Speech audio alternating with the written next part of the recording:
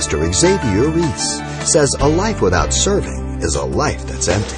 Spurgeon, the Prince of Preachers, said, "As an arrow which falls short of the mark, as a fig tree which yields no fruit, as a candle which smokes but yields no light, as a cloud without rain and a well without water, so is a man who has not served the Lord." Can't live our Christian life like that, people. We just really can't.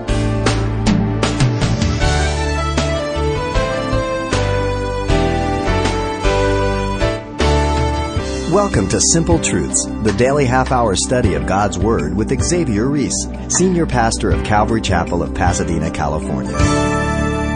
How do you measure your commitment to the Lord? Maybe you volunteer as a Sunday school teacher or serve as a deacon. The simple truth is, being a part of a community of believers means as much about what we give as it does about what we receive. And today, Pastor Xavier brings up just the right example of a life totally sold out to God from his study in the book of Philippians chapter 2.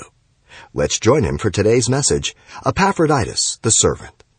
Philippians chapter 2, verses 25 to 30.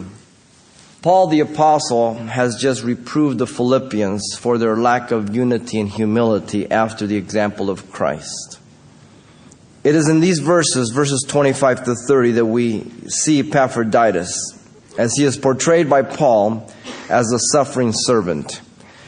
First, Epaphroditus was a committed servant in verse 25. Secondly, Epaphroditus was a caring servant, verse 26 to 28. And then thirdly, Epaphroditus was a commended servant, verse 29 and 30. The foundation is commitment.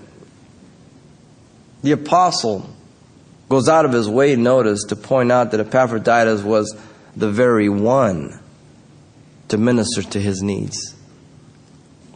Epaphroditus did not think it just a duty.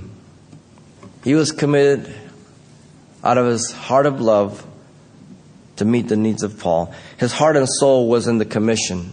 His heart and soul was in his love for Paul. His heart and soul were in the work that God was doing in him and through him. Epaphroditus was a committed servant. But secondly, Paul says that Epaphroditus was a caring servant. Because you can be committed and not really caring.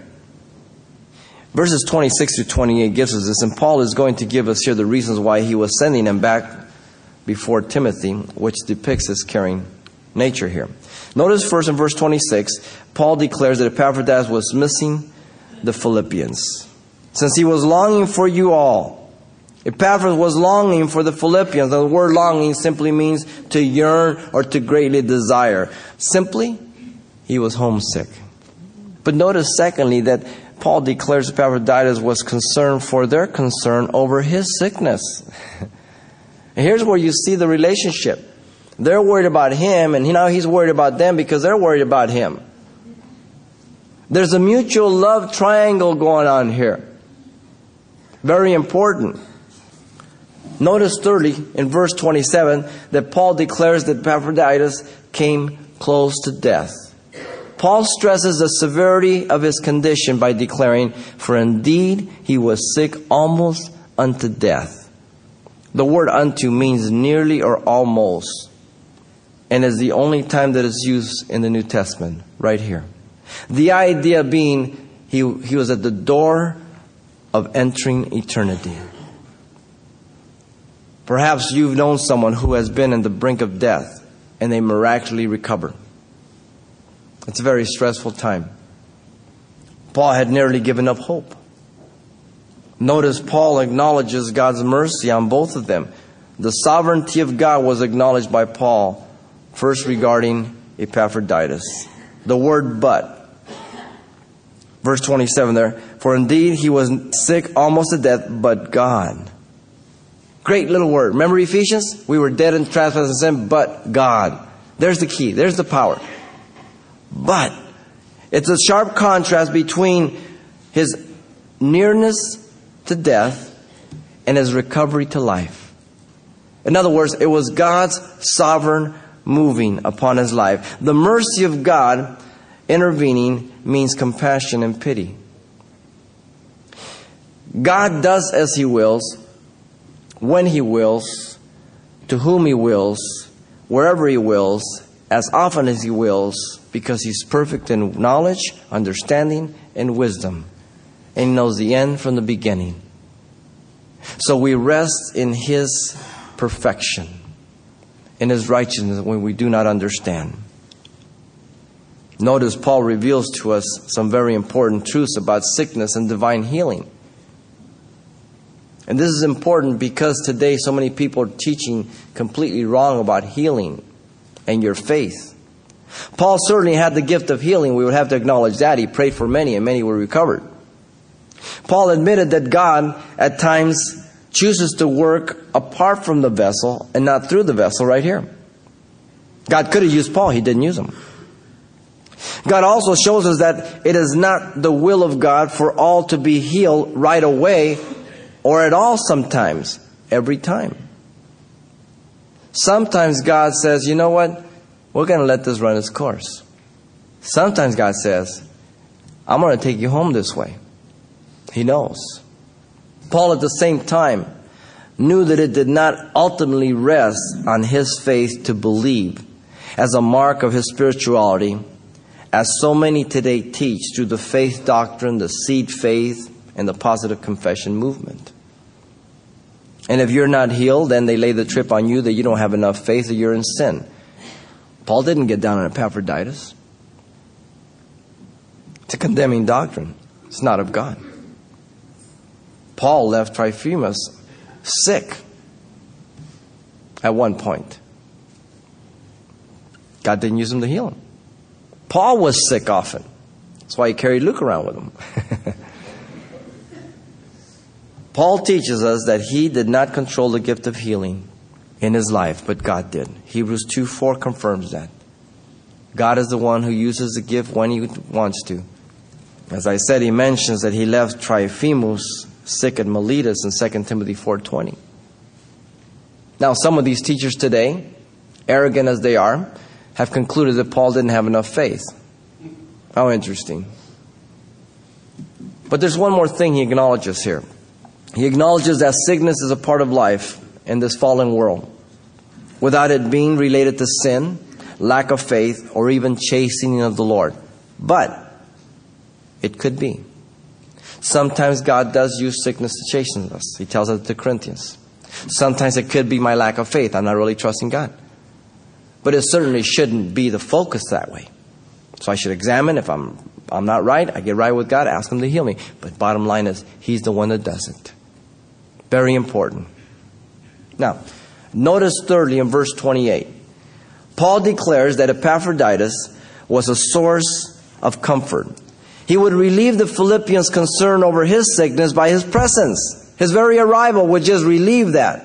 This was Paul's concluding decision more eagerly. The evidence being that Paul was also himself a servant after the order of Christ, thinking of others before himself. He's thinking of the Philippians, he's thinking of Epaphroditus. Epaphroditus is thinking of Paul, that's why he's there, and Epaphroditus now is worried, thinking of the Philippians. How interesting. He would gladly do without Epaphroditus in prison, knowing that they would be relieved to see him again. Well knowing that he would be alone perhaps. He's not at the Marriott. He's in prison. Well knowing that he himself would miss Epaphroditus in their daily ritual. He would look across the prison cell where Epaphroditus sat, took notes, conversed with him. He wouldn't be there. Why? Because he was as his master. You see, he was concerned with the joy of the Philippians. They would rejoice at seeing Epaphroditus, as we have noted, and he would be less sorrowful, knowing that they were relieved by rejoicing in Epaphroditus, and he also in seeing this fulfilled. So his comfort, his less sorrow multiplied, would be that Epaphroditus would no longer be homesick, the Philippians would no longer be missing him. But Paul, how about you? What about me? Ah, that's good. What about me? He's not even in the picture. This is the epistle that's known as the Epistle of Joy. Why? Because Christ is his mind. Christ is his life. Christ is his goal. Christ is his strength. The bond that tied Epaphroditus and Paul was that Christ-like service to others in the body of Jesus Christ. The motive being God's agape love. One put it this way: a Christian is a mind through which Christ thinks, a heart through which Christ loves, a voice through which Christ speaks, a hand through which Christ helps. Spurgeon, the Prince of Preachers, said, "As an arrow which falls short of the mark, as a fig tree which yields no fruit, as a candle which smokes but yields no light, as a cloud without rain and a well without water, so is a man who has not served the Lord. He has led a wasted life, a life to which the flower and glory of existence is lacking. Call it not life at all, but write it down as animated death." Ooh. If we are going to be caring servants like Epaphroditus, we must cultivate a relationship in the body. Don't settle for fast spiritual food, driving in and driving out. Hang out a while. Get to know people. Find out what's going on here. How can you get involved? Be aware of others' needs and their hurts. Before you even come here, be prayed up and say, "Lord, use me today as I go. If there's something I can do, if I can meet someone's need, you show me." Instead of saying, "Well, I got to go over there. I need to hear the voice of God." There's nothing wrong with that. But if you're the focus, then you're the focus. And no one else is seen. We're used to Jack in the Box, In-N-Out, and Burger King. We can't live our Christian life like that, people. We just really can't. Be a source of comfort to others. Sometimes all it may take is just a hug. Sometimes a little help just to relieve the stress. A little break. That's all. Epaphroditus was a caring servant. Not naturally, but supernaturally, by God's Spirit. But still, Paul can't say enough about this man, so he finishes up in verse 29 and 30. Epaphroditus was a commended servant.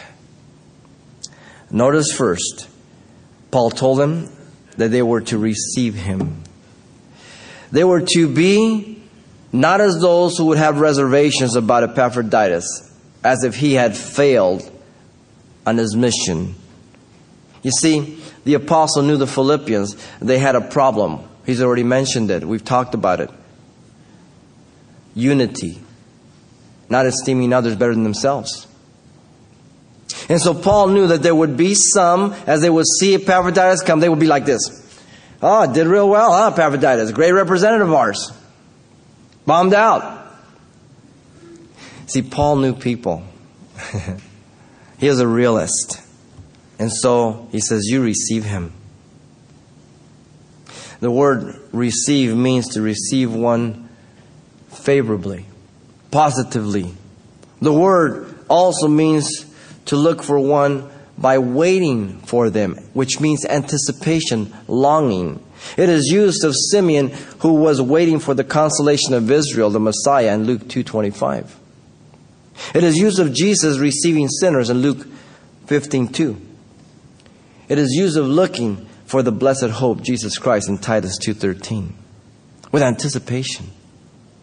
The manner is expressed by the term "with all gladness," expressing the fulfillment of their longing and expectation, reinforcing the idea of having no reservation about him or his mission. It's so refreshing when you hear somebody talk positive about a person. It seems that always we find fault. He's a great guy, but it's in our sin nature. But notice, secondly, still in 29, that Paul told them that they were to hold such men in esteem. The Apostle Paul is not telling the Philippians to worship Epaphroditus. Never worship any person in the body of Christ, especially a pastor. Honor him, pray for him, respect him. He's a man as you. The apostle is telling the Philippians to honor such men, recognizing their value to the body and the work of Christ. Nothing wrong with that. I thank God for the many godly men that God has raised up, men who have influenced my life. The word esteem means to honor, prize, or to be precious. The very word is used of honorable men in Luke 14:8, and is used of Jesus Christ, that precious, that's how it's translated, precious stone, in 1 Peter 2:4. The Proverbs says, let another man praise you and not your own mouth, a stranger and not your own lips, Proverbs 27:2. Now the esteem is in what Christ has done in them and through them, not self-esteem. We've allowed self-esteem to destroy our educational system, and we've allowed self-esteem in many of our churches to also affect our theology. The concept, you've got to love yourself before you can love others. Sounds good. The only problem is, once you start with you, you're never done. There's not enough for anybody else. And you become the focus of your life. Therefore, you become the problem of your life. Men who are examples of Christ, not considering themselves before others, men of reputation. Listen, based on character, who you are, not what you think you are, not what people think you are, not what the populace appears to believe you are. Your popularity is only genuine if your character is genuine. If your character is not in accord with your reputation, then your reputation is false. Character is who you are, not in public, but in private. That's character. Notice thirdly, Paul told them in verse 30, the reason why they were to do this. First, because for the work of Christ, Epaphroditus came close to death. Close to death, not for his own service or in his own service, but as a bondservant like his Lord in benefit to Paul. So he fits chapter 2, verse 7, after his master. Close to death put him in the same league as his Lord and Master, who became obedient to death, even the death of the cross. Chapter 2, verse 8. There's a parallel here. But secondly, because he did not regard his life. Don't miss this. The word regarding is a gambling word. To stake everything at the turn of a dice, and it's only found here once in the New Testament. The word is used of people who risk their lives by caring for sick during pestilences. It comes from the word parabolos, venturesome, reckless. As in Alexandria, there grew up an association of men known as the parabolomni. Among the hazards, duties that they perform, they were called the suicide squad. These people chance visiting the ill and the contagious in prison, risking their own lives. This is the word that's being used here. With no concern for self. Total abandonment. The third reason is because he did it in order to supply what was lacking in the Philippian service towards Paul's needs. The word supply means to fill up to the capacity. The word is used to fulfill prophecy in Matthew 13:14, and the word is used to describe the filling up of man's sins according to their sin nature in 1 Thessalonians 2:16. The idea being that what the money that was sent by the Philippians was not enough for Paul's needs. And I don't think it was that it wasn't enough monetarily. It's just that money is not all we need. You understand? Especially in our generation, we think that we can solve everything through money. Right? The government says, more taxes will solve everything. Throw more money into the educational thing. Now we have smarter fools. There are some things that money just cannot do. Money is all right, but then there has to be the practical that comes alongside. The apostle needed practical help, not just money, though he was most appreciative of the gift, as he tells us in chapter 4, verse 14, 17, and 18. The apostle needed other members of the body to edify him and to complement his gifts. The apostle needed fellowship like any other person. You see, money's okay. And then there may be a practical place where that is needed. Because Jesus says, don't just say to a man be warm and filled, or James says that. Sometimes we need to be practical. But we have to be careful lest we think that money is a solution to everything. It isn't. Money is a big problem. But money in the proper perspective and in the right means can do a lot. But it's only part of the solution. I think parenthood is the best illustration for commended service.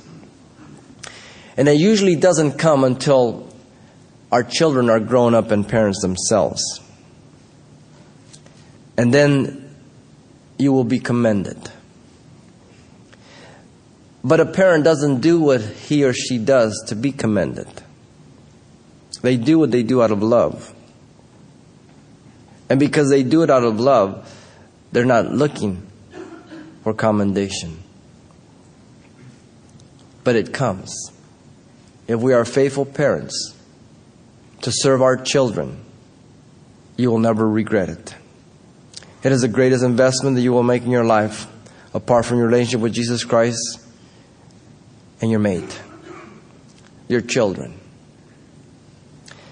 If we expect to be commended servants like Epaphroditus, then we need to be faithful in the Lord's work that He calls us to.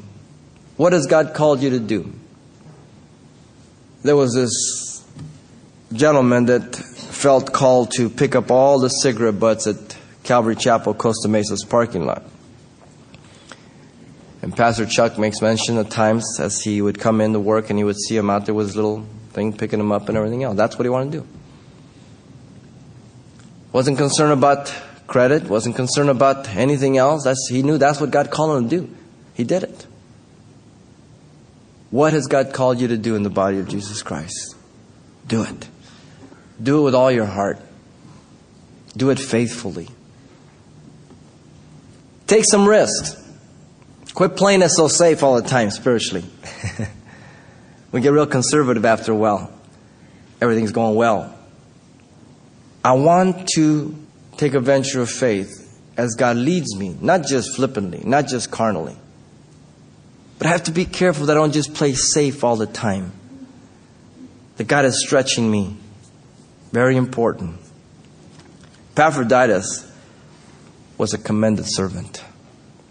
Spurgeon said to his congregation, I want every member of this church to be a worker. We do not want any drones. If there are any of you who want to eat, drink, and do nothing, there are plenty of places elsewhere where you can go do it. There are empty pews about in abundance. Go and fill them heavy. As your pastor, I love to see you active. I love to see you involved. I love to see you be used of God. You know why? It's the best thing for you. It's the best thing for you in the world. Epaphroditus is a suffering servant. He was a committed servant, a caring servant, a commended servant. Those are good characteristics. Pastor Xavier Reese, and the cost and joy of serving. An example of true fulfilling ministry. And today's message, Epaphroditus the Servant, is available on CD for only $4. We'll be including everything Pastor Xavier shared the last we were together, too. Once again, the title to ask for is Epaphroditus the Servant, or simply mention today's date. Request yours by writing Simple Truths, 2200 East Colorado Boulevard, Pasadena, California, 91107. Or to make your request by phone, call 800-926-1485. Again, that's 800-926-1485.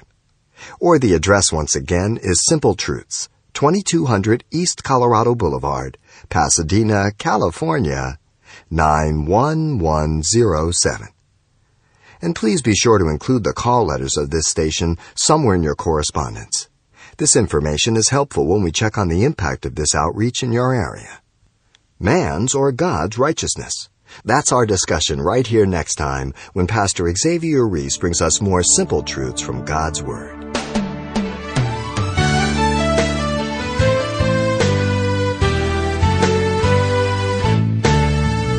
Simple Truths with Pastor Xavier Reese, a daily half-hour broadcast, is a radio ministry of Calvary Chapel of Pasadena, California. www.calvarychapelpasadena.com.